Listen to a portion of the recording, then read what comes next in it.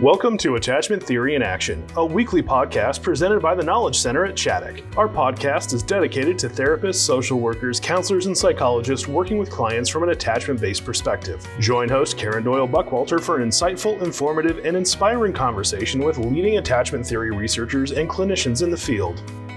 Today, Karen concludes her two-part conversation with family therapist and author Catherine Young about the multimodal attachment therapy she developed. Hello, everybody, and welcome back to the Attachment Theory in Action podcast. I am your host, Karen Doyle Buckwalter, joining you here from Chaddock. Today on the podcast, we are going to be speaking with Catherine Young. Catherine is the developer of a type of therapy called multimodal attachment therapy. And she's going to be talking with us about that model today. I think you're really going to enjoy hearing about it and hearing our conversation. Before we get going on that, I would like to give you a little bit of information about Catherine's background. She is an LMFT, an author, trainer, and clinical supervisor, and child and family therapist. She's worked for over 25 years with children and families in diverse settings as mental health, children's day treatment, foster and adoption services, children's shelters, and youth probation. So she, as I said earlier, is here to talk to us about a therapy model for helping children with attachment challenges and their families, and it's called multimodal attachment therapy. So stay tuned. Catherine will be with us momentarily. Well, hello, everybody, and welcome back to the Attachment Theory in Action podcast. I am continuing my conversation with Catherine Young this week, and she is speaking with us about multimodal attachment therapy, which is a model of an integrated whole brain approach to working with attachment injuries with children and their families. That's actually the subtitle of the book. So, Catherine, welcome back to the podcast today. Thank you. Good to be here. Yeah. So previously, we talked about a bit of your history, some of the different models that influenced your work, and how you were on a journey to put together components of different things that you were learning and different things that you were experiencing and working with children and families into a model, a more comprehensive model. Would that be a good way to say it? Yeah, I think that's right on. Yeah, good. So now that we've laid that groundwork, let's talk more about what multimodal attachment therapy actually is and some specific things it entails. So you talk about the frame in the book, and that there's two parts to that. Could you share a little bit about that aspect of the therapy, which is really the beginning point? Yeah, the frame, multimodal attachment therapy, which I shortened to call MMAT, is a very structured therapy. And so first, let's just talk about the importance of structure. For these kids, structure is really, really helpful. It helps reduce anxiety, helps allow them to participate appropriately and not, try and control the situation out of an anxiety or fear base. So structure in and of itself is important. And every session, every parent-child session has the same structure. Now, you can be really creative within that structure and do different things. But the first part is attachment-based play, which the child and parent comes in and you engage immediately in attachment-based play. And we can talk a little bit about what that means later if you want. And then the middle part is sort of a talk section. And when I say talk, I'm really broad in that term because it may include games associated with different skill building. It may include a bunch of different things, not just verbal talking. But then it ends with sort of a feeding and attachment-based questions piece. So the frame is the first and last part. The middle is the talk part, but the frame is the attachment-based play, and then the feeding and attachment questions at the end. So every session starts and begins with those, and then the middle part has a lot more flexibility. Mm-hmm. Mm-hmm. So I would imagine a lot of listeners hearing about that are thinking about TheraPlay. When we hear about feeding children and we hear about attachment-based play. So what are some of the similarities and differences, in this part, TheraPlay versus the model you're doing?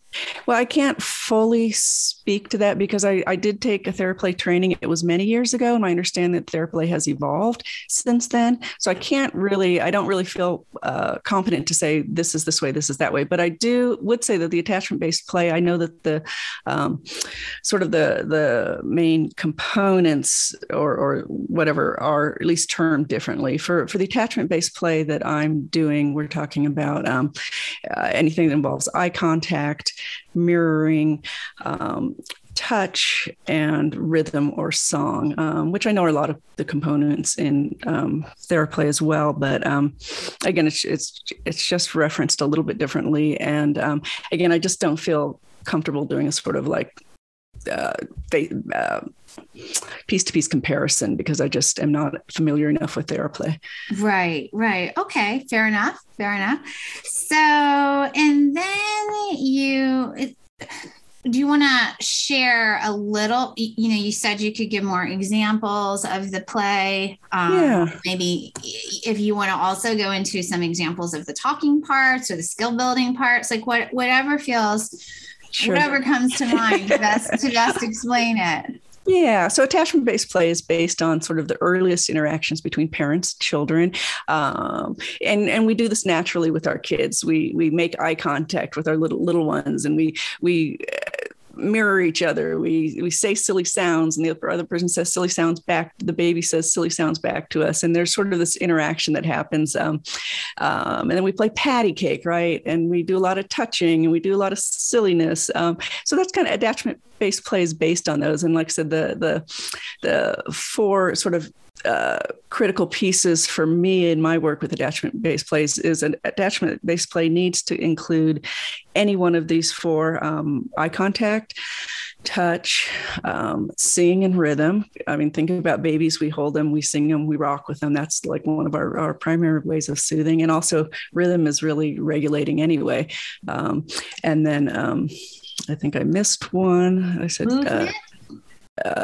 well, that's rhythm and singing, mirroring. I think I missed mirroring, touch, and eye contact, because these are all basic ways that we interact with very young children. And attachment-based play is regressive, meaning we're letting the kid go back to where they need to be.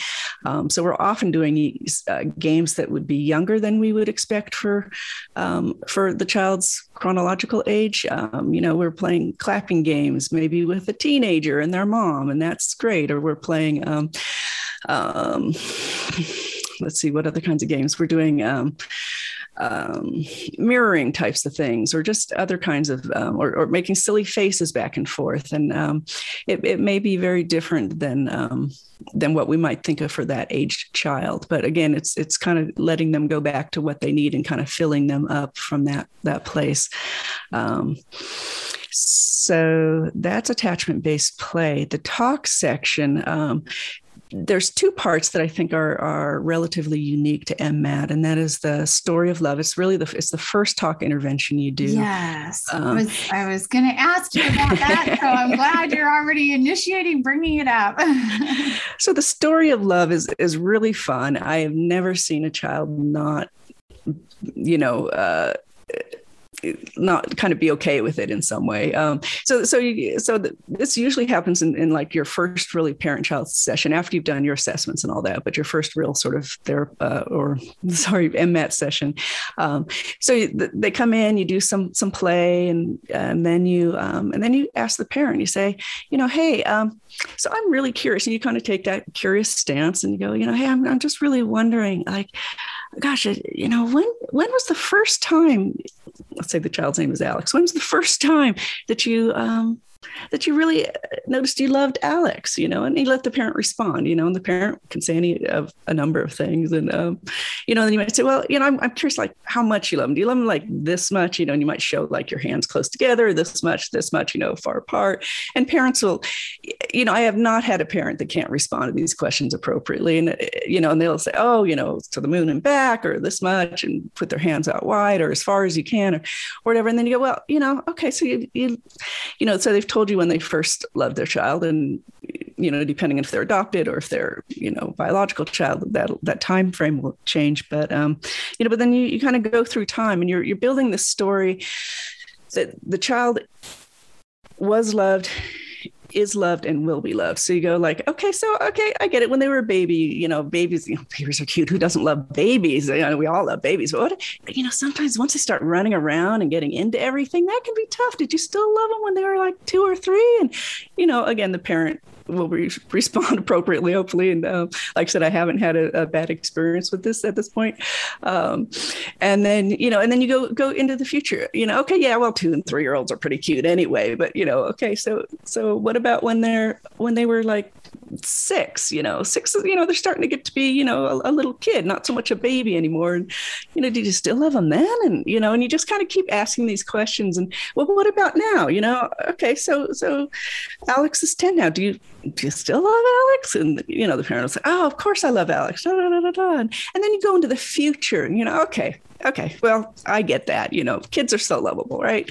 What about like, but then they become teenagers, and you kind of be silly and joking about this. They become teenagers, maybe they're going to cut their hair funny. Do you think you'll still love them when they're a teenager? And you go into the future and what at some point, they'll be an adult and, they may move out of the house and stuff. Do you think you'd still love them then? And, and you just go on and then and then it's nice sort of at the end to say, okay, so I'm hearing that you'll love them always, but so when they're older, and if they decide to have kids, now they may or may not, I don't know, but if they decide to have kids, then you would be their kids, and then they'll say grandparent, right?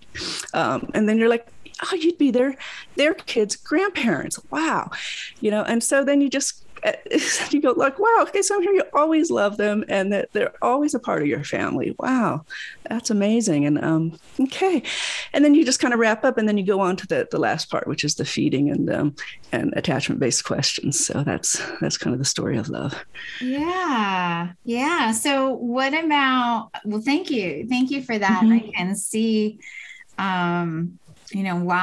why that would be have a very major impact in terms of the therapy for the child. You also talked about the Heart of Hearts as another piece of your intervention. Yeah. Would you like to share a little bit about that with listeners?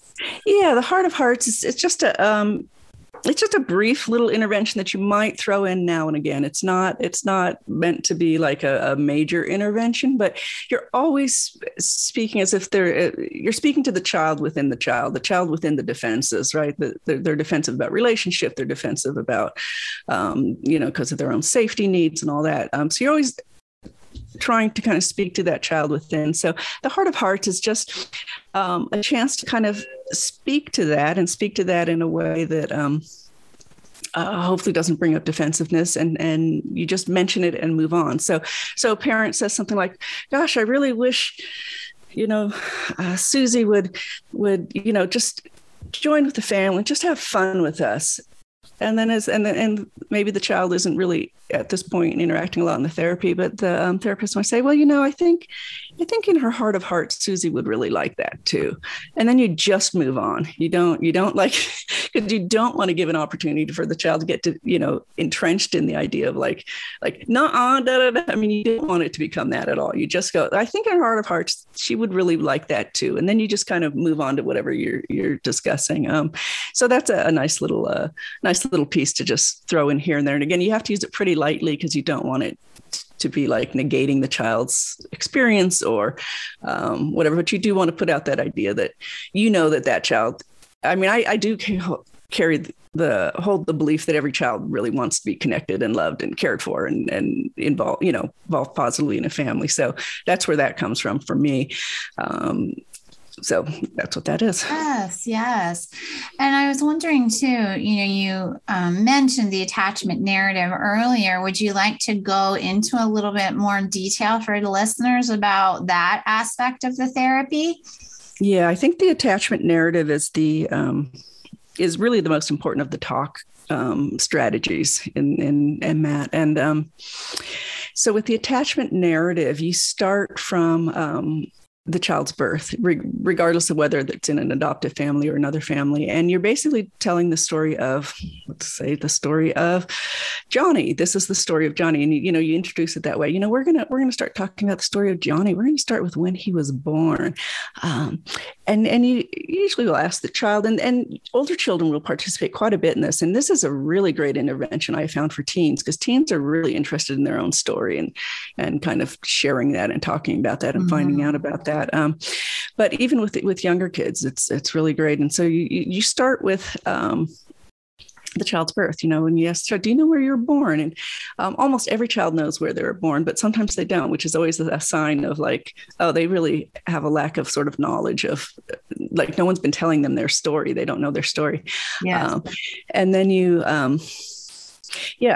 get the parents' information. What do you know about when so-and-so was born? And, you just start that story, and hopefully you have some history that you already know about the child. Like, that when they were 2, they got removed from the home, for instance.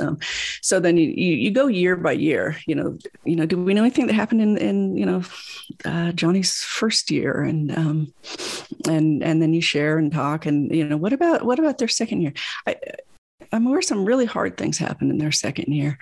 And you start talking about that. And when you talk about sort of more traumatic events, you don't go into the kind of detail that you might in like a trauma-focused CBT. You talk a little bit more generally. You do share enough to know kind of what happened. Oh, okay, so, we say we're talking about the situation where they were removed from the home and there were drugs in the home, and, say that was the situation. Then it'd be like, okay, so I understand that there were some problems in the home, some drugs in the home that kept your bio parents from being able to, care right for you. And the main things you want to do as you tell the story is really do some corrective work, some sort of, you assume that there are some negative cognitions that the child has. Most children are egocentric. If quote unquote bad things happen, they think it was their fault. So in this sort of scenario, you might say, a lot of times kids think when their parents can't care for them right, they think it might be their fault. And then you bring the parent who's in the room into it. Mom, is there any chance that it was Johnny's fault that his parents couldn't take care of him? And then you have that kind of discussion with the parent, and then you do a little psychoeducation for the child's benefit. Isn't it funny? Kids always seem to think things that happen are their fault, but what grown-ups do is never the kid's fault. And so you just kind of help them re-story that in the room. And sometimes you're talking to the parent, but the child's listening. And the child, of course, can jump in anytime they want and share what they want. And you also, if a child's been hurt in the past, you also bring in an apology from the parent to the child. And even if the parent wasn't the one responsible, because I think as all of us as parents, we wished we could have been there if our child was hurt, right? We wished we could have done something different. We wished we could have helped them. And so you bring that into the room. You might talk to the parents and say, gosh, it must be hard for you, I know it's hard for you to hear about this. You must feel pretty bad about that. I know you weren't responsible, but I bet you wish you could have been there. And you kind of elicit that from the parent. And then you say, well, can you apologize to Johnny that, even though it wasn't your fault that this thing happened, can you apologize to them that you weren't able to be there at that time? And I haven't had a parent balk at this, because as a parent, you wish you were there. You wish you had been able to protect your child. And so the parent expresses that to the child. I'm so sorry. I wish I could have protected you. I wish I could have been there. I wish, you didn't have to go through that on your own. And what this does is it takes the burden from the child onto the adults. Like if you're apologizing to someone for something, it's not their fault, almost by definition. So it kind of reinforces that idea, and it just it helps with that sort of sense of responsibility and takes it away from the child. And then you might talk about like how things, especially if you've been talking about something hard that happened, talk about how things are different now. You always want to leave the child with a sense of security. Like, well, how are they different now? How do we know that, what if something like that happened? And so you talk about the resources the child has, both internal and external. You talk about, how the parent now is behaves differently than the parent did then, or sometimes it's a biological parent who's changed their lifestyle. Anyway, so you always do want to move on to like, how are things different now to increase the sense of security, not leave the child in a place of like anxiety around that situation. And then you just, and it usually takes a number of sessions for to do the attachment narrative, and you just go year by year, and you always want to end on a positive note. But maybe after you've done, what's different now, and you can tell the child's feeling regulated or whatever, then you might move on to the end, the frame, which also is regulating the feeding and the attachment questions. So that's, I think, it in a nutshell. So with the attachment questions, is there anything more you want to say about those specifically? Yeah. So at the end, you do a little feeding ritual. And like you said, this does reflect, this does reflect sort of TheraPlay concepts and ideas. So you just have some little food that the parent has agreed to and the child likes. And you ask questions. Of the parent and the child. And these are what I would call attachment-based questions on like times they had fun together, something they look forward to doing with each other, a time they laughed with each other. And I do this I would do this every week at the end, and it helps them end on a really good place. And it's consistent with the idea. Again, I think I mentioned early last time we talked that narrative therapy is a therapy that I really like. And it's consistent with the idea of stringing pearls, where you're trying to take discrete events in the child's life and string them together to make a new story or a healthier story. And so we're taking discrete events of like times they had fun with the family, things that they enjoyed, time they laughed together, and kind of creating a new story by sort of highlighting these events along a timeline. And again, it can also go into the future. What are you looking forward to doing with your child next week? And you ask the child too, what are you looking forward to doing with your mom next week, or your dad, if it happens to be a dad? And what about when they're older? The parents will say things like, I'm looking forward to when they graduate and we can celebrate together. Or, someday I want to go to Hawaii with them. You can go into future as long as it's realistic. You don't want to set up unrealistic expectations. But so again, you're just, stringing a story. And one of the really important things in MMAT is repetition. So you're doing this every single week. 1 week isn't going to be enough to kind of shift a child's sort of dominant narrative of their life, but you're doing this every single week. You're doing the attachment-based play every single week. So these are building a new story for them. And the repetition, again, is really helpful to kind of make that happen for them. Yes. That is so important. So you're, with this narrative, you're building a coherent story and, addressing some negative cognitions the child might have about what happened, and, even relational repair, where you mentioned the apology. So, and obviously other components, I'm not citing every single thing, but, because a lot of people hear about trauma-focused cognitive behavioral therapy, I think it was important that you pointed out, and the narrative in that therapy is very specific, and the mode of intervention is systematic desensitization. And you're talking about something very different here. So I think that was an important distinction that you pointed out. Yeah, that's correct. Also, if I might add, with the attachment narrative too, another piece that I found is really seems to be really helpful is highlighting the helpful things or the protective things that the parent has done, because kids are often totally unaware, or they have not really tuned into the fact that their parent now is trying to help them or tried to help them in the past. And that can help shift that narrative to that sort of idea that maybe parents or adults aren't safe people or aren't helpful people, is if you can highlight that along the storyline as well. Yeah. I think that's very important. In fact, everybody has negative bias in their brain. That's just kind of how the brain is. So, all the more so if you've had a lot of really scary, troubling, traumatic experiences. So yeah, definitely. So a lot of, as we are winding down here, I'm aware of our time, a lot of the parts of your approach that you were just speaking about talk about, I had the parent do this and I had the parent say that, and I asked the parent this. And I know you have a separate part of your book that you devote specifically to working with parents. So I wondered if we might move to some of that as we wrap things up, because anybody that knows anything about my work knows I feel like the parent component is really, really essential. So I'd love if we could talk about that a little bit. Yeah, you're absolutely right. The parent component is absolutely essential. I would agree. And so your role with the parents is sort of getting them on board so that they're okay with, treating their 12-year-old, maybe a little bit younger in the play, right? So you want to get them on board, make sure that they're all good with that. You also do...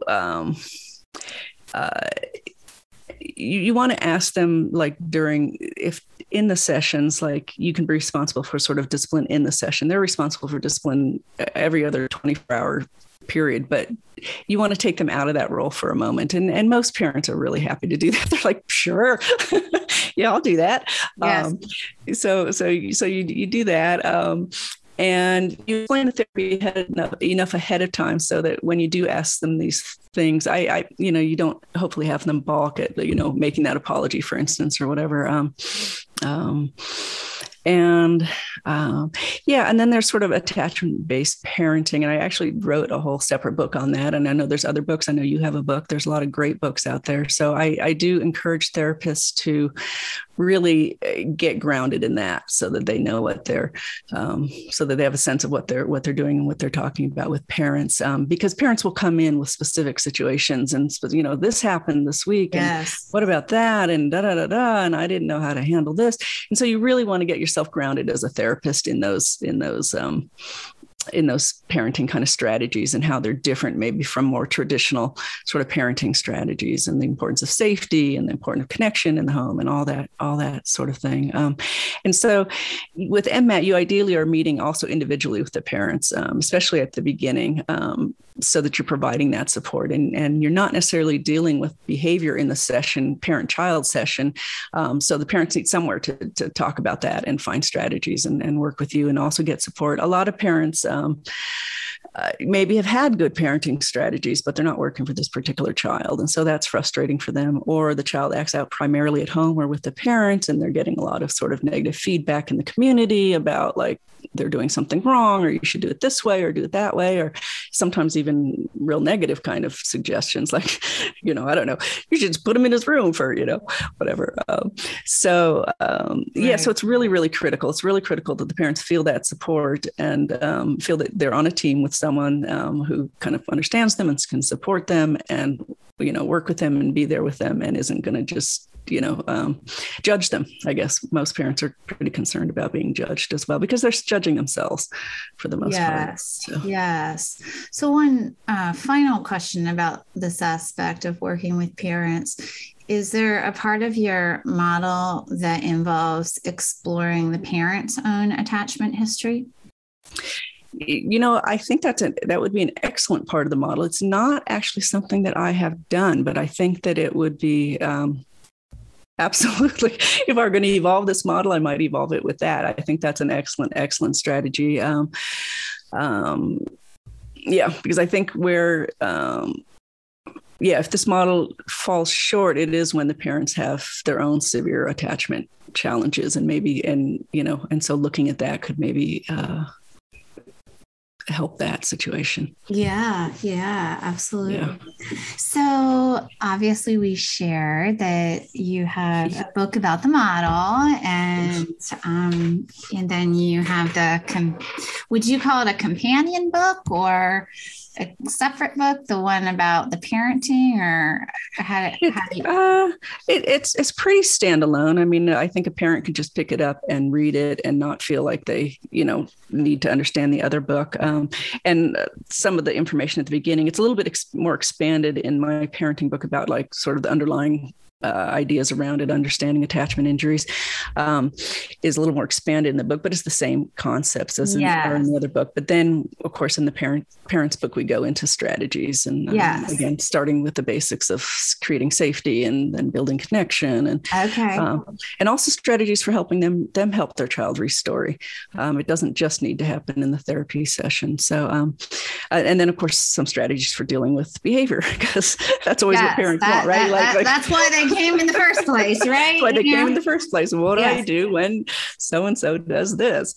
Like, okay. So yeah, it kind of covers all those pieces. Yes. And what are what's the best place for people to get the book, or how do you recommend they access it? And are there any other resources you would like to share with listeners related to the model? Well, for my books, one of which is called MMAT, Multimodal Attachment Therapy, and the other one's called Understanding Attachment Injuries in Children and How to Help, a guide for parents and caregivers. Both those books you can find on Amazon, but you can also order them through any place that you can order books, like Barnes & Noble or any other kind of place. Okay. Other works, I think your works are great. I think I love Daniel Siegel. And is it Tina Payne? Is that the right name? Tina Payne Bryson? Yeah.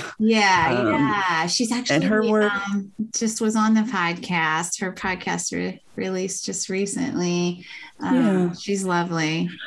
And Bruce Perry, I think, is the staple in the field. A lot of great books out there, great works out there. Great. Well, before we wrap up here, if there's anything you want to share about a website of yours or anything like that you want listeners to be aware of, please feel free to do that before we close. Okay. The website would be www.m-mat.org. And on that site, you'll find information about both books. You'll also find a resources page that has some different resources and information about any upcoming trainings. I do have an upcoming training in October. The first Zoom training I will be doing, so that'll be interesting in these times. But anyway, you can go to that website and find out about any of those things. Well, good. Well, Catherine, thank you so much for taking the time to join us today here on the Attachment Theory in Action podcast. It's really been such a pleasure to talk with you and hear about your work and the model you've put together. So thank you so much for your generosity with your time. Well, thank you. Thank you very, very much. And I really appreciate this opportunity to put this information out there. Great. Well, bye-bye for now. Bye. Thank you for joining us for this edition of Attachment Theory in Action. Please follow our site, tkcchaddock.org, or subscribe on Apple Podcasts, Google Play, Spotify, or Podbean for future podcasts. If you enjoyed our podcast, please leave a review and share with your professional network. For additional resources, training opportunities, and blogs, please log on to tkcchaddock.org. We hope you'll join us again as we continue to explore the world of adoption, trauma, and attachment theory.